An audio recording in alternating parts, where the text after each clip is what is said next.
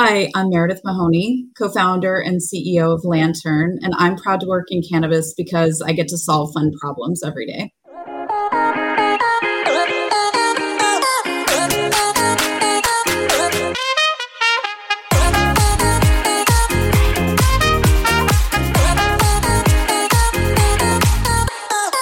Hey everybody, and welcome to the Proud to Work in Cannabis podcast. I'm your host, Carson Humiston, the founder of Vangst, and today I'm very excited to have the founder of Lantern, Meredith Mahoney, joining us. Meredith, thanks so much for being on the show. How are you today? Yeah, I'm good, Carson. Good to see you. Meredith, before we get into some of the main questions, it would be great for us to hear your background and how you decided to co-found Lantern and what you were doing before. Yeah, so my entire career has been in consumer, and early in my career, that was brick and mortar stores. I started in merchandising, so visual design, also buying product, assortment planning. I've worked in every product category you can imagine. I've worked in apparel, home, toys, baby gear, flowers, plants, everything. Halfway through my career, I transitioned into D2C e-commerce with Wayfair. I was there for 8 years, and while I was there, I helped start and run 3 of the portfolio brands under the Wayfair umbrella. After that, I went in and joined a founder of a clean beauty startup. So add beauty to the list. Beauty has a lot of correlation in consumer behavior to cannabis, which is interesting and fun. And then after that startup in beauty, I took a few months off and really thought about what I wanted to do next with my life and decided I wanted to work in cannabis. So here I am. So you decide that you want to work in cannabis, and then what? How do you go from one day waking up deciding you want to running one of the leading companies in the space? Well, I was lucky to be in Boston and Boston's a pretty small startup tech community. I knew the founders of Drizzly, the alcohol e-commerce marketplace and delivery platform.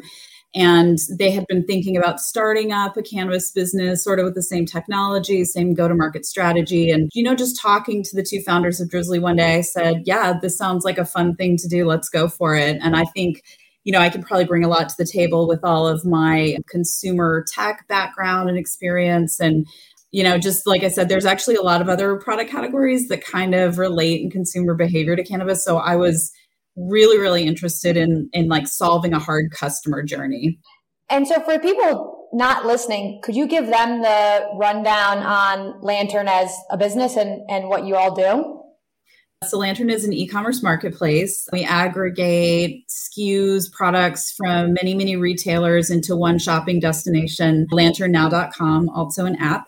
And customers can shop product first, which is very different than how customers shop today in cannabis. You're usually shopping dispensary first. Our thesis is that customers will shop product first in marketplaces like they do in every other product category. If you think about the way you shop for any product, any consumer good that you use, you're rarely buying directly from the brand or from one store that only carries a handful of brands. You're usually shopping in big marketplaces. So, we do the consumer acquisition, we're building a consumer brand. And then once the consumer sees all the products available to them, they place an order and then we facilitate the delivery. We don't actually do the delivery, we're a software business, but we help facilitate all of the logistics and customer service and everything that the consumer expects. So what's been the hardest or most different part of working in cannabis compared to the other industries? I know you talked about some correlations, but what has been the biggest difference? Patience. I don't have a lot of patience. And I think that in other unregulated categories, you can build your business as fast as you have a great team, a solid thesis and product market fit and capital.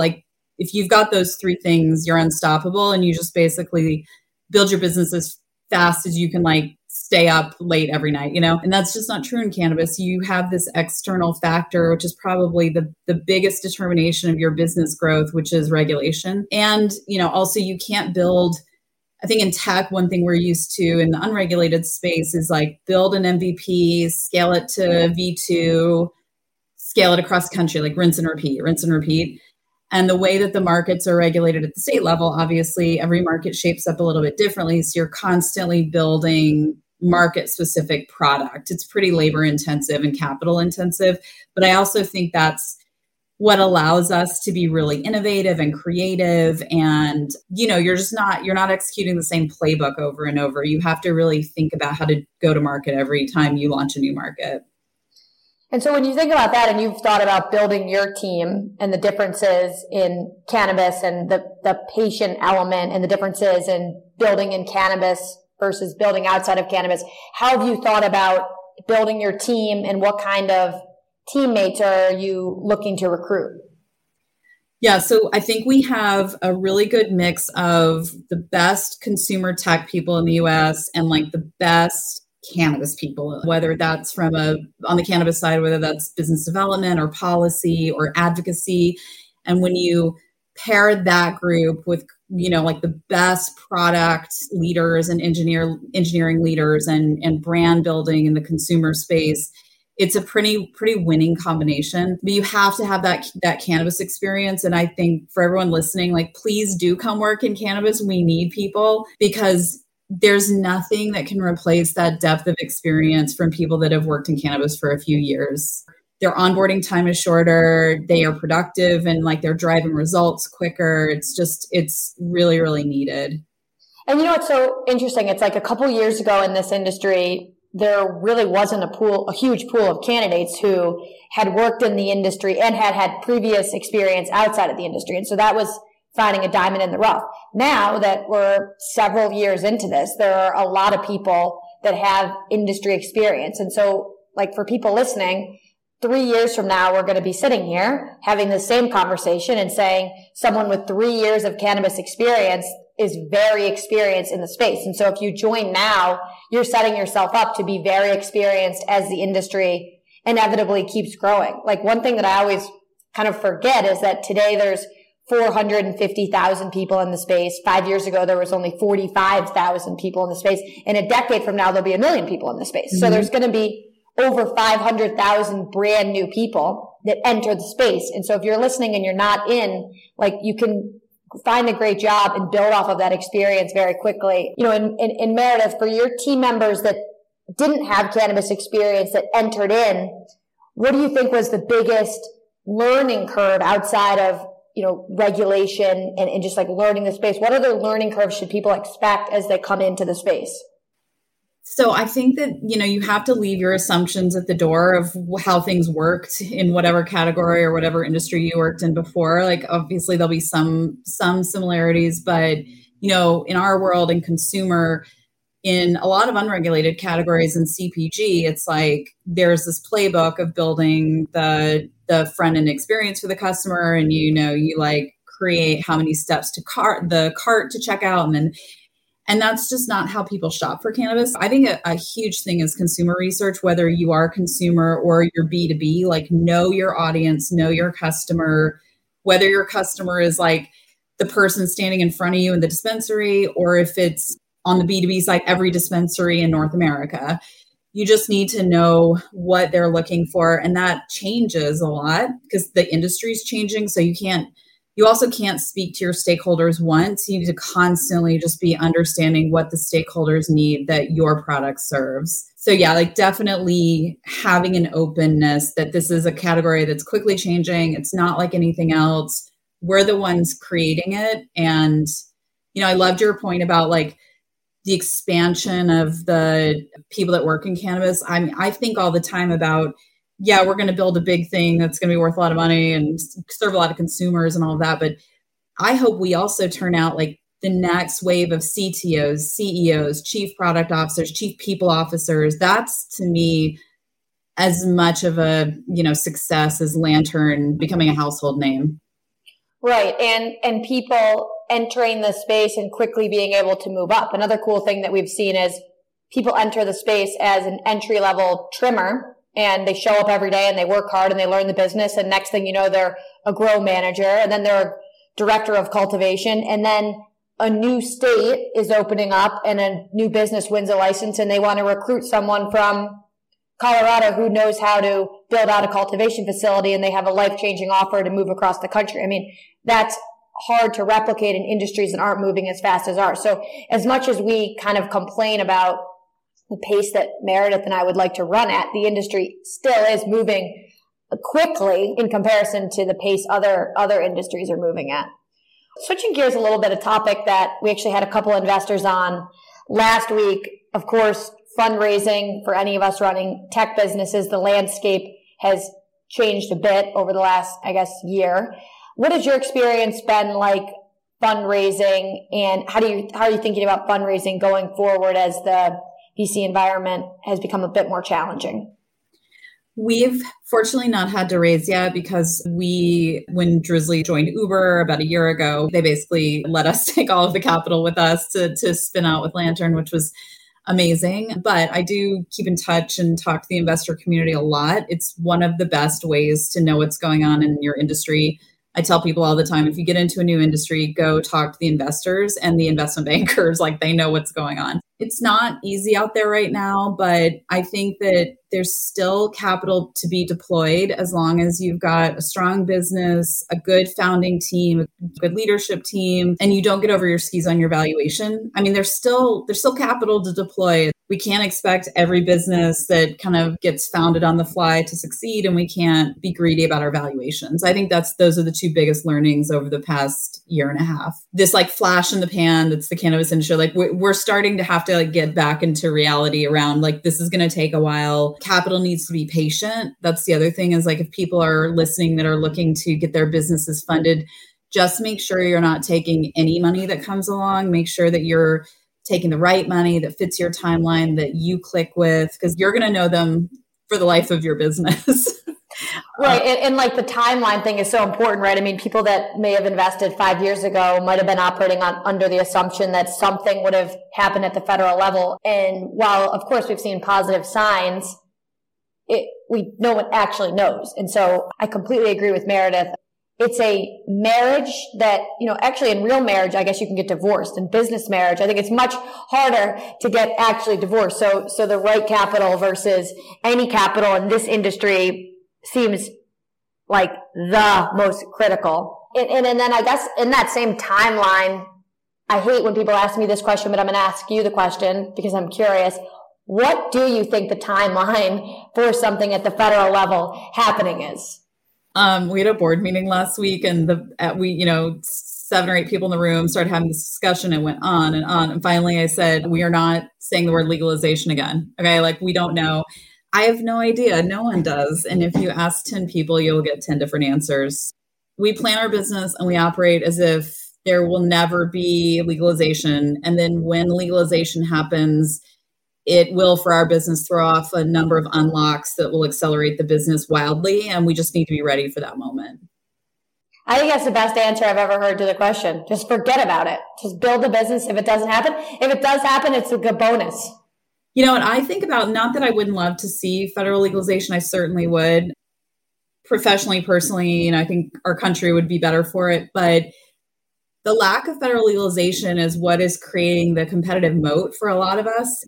This is a hard thing to do, and there's only so many people that can do it. And so if we, the cannabis community, are building the hard thing, and it's really solid, when legalization does happen, it's going to be really hard for incumbent players just to come and take all of that market share.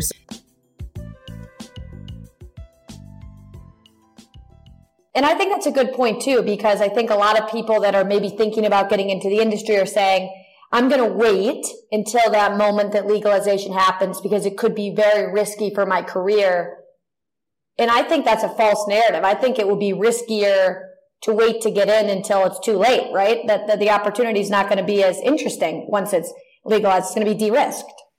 I agree. And I think if you're the type of person that would even think about going and working in cannabis, you're not likely to go into something next that would have a negative view of cannabis, if that makes sense. Like, I think that this, is it risky for my career thing?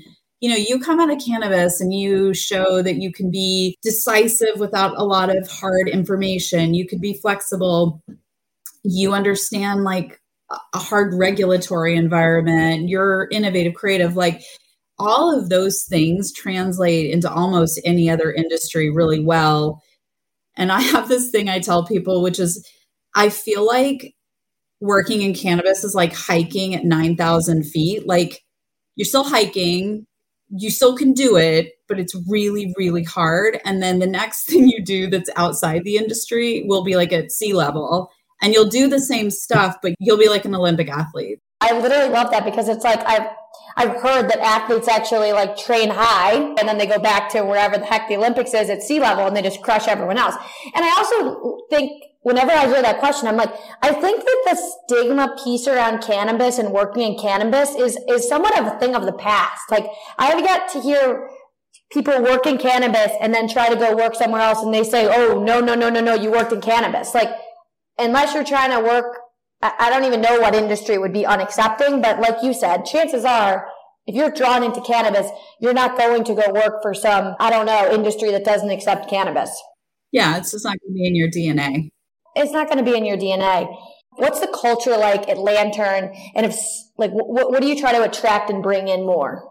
I think the key to the culture is we have to have longevity. And that means you're building a team that like, frankly, is full of good people that like to work together. I mean, I know it's like kind of buzzy to say no assholes, but like no assholes. Like this is supposed to be fun. People that are curious, like how can we solve a problem better, differently? What's more interesting? Really interested in how the consumer thinks. And this is a little bit different than being, you know, like the consumer's always right or whatever. Like this is like really interested in getting into the head of the consumer and how they shop for cannabis. You know, I want people on the team that build each other up. I want people that like see their direct reports successes as their successes.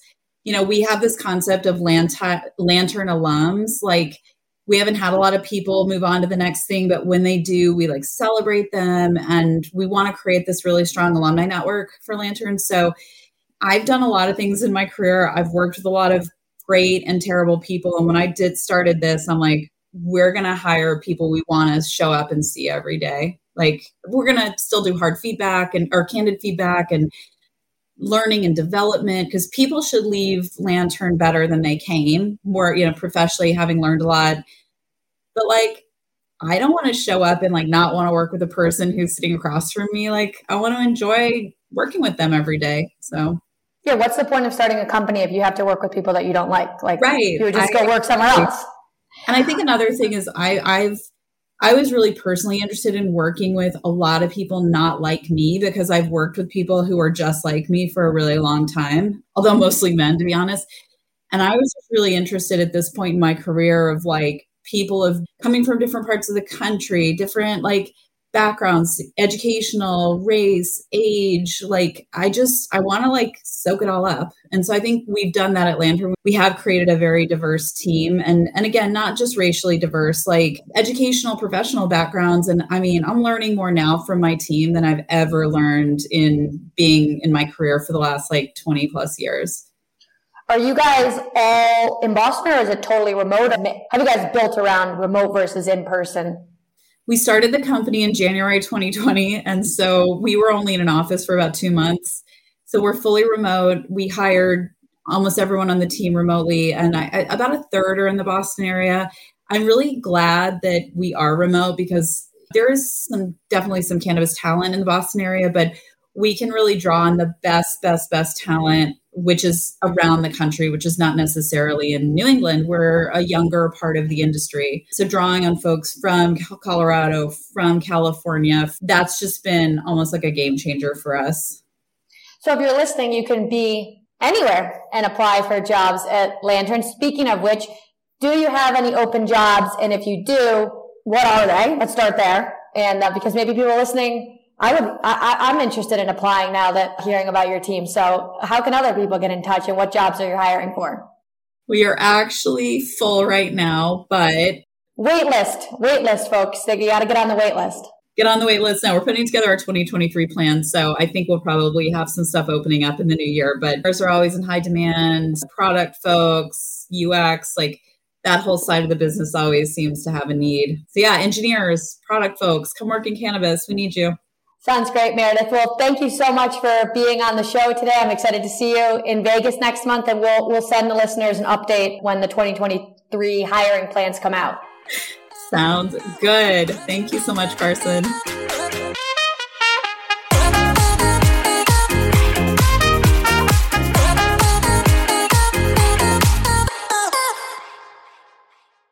Thanks for listening to today's show. To check out more great cannabis podcasts, go to podconnects.com. Here's a preview of one of our other shows. Hey friends, I'm Brannon. And I'm Saba. And we are your host of the Cannabis Hangout podcast, an educational platform to connect with the cannabis community and share personal stories while breaking the stigma of marijuana. Join us every Sunday at 7 p.m. to gain valuable insight with different perspectives from industry leaders, growers, and medical marijuana patients. This is a place to learn so much from different angles in the cannabis industry. So tune in while we break it all down.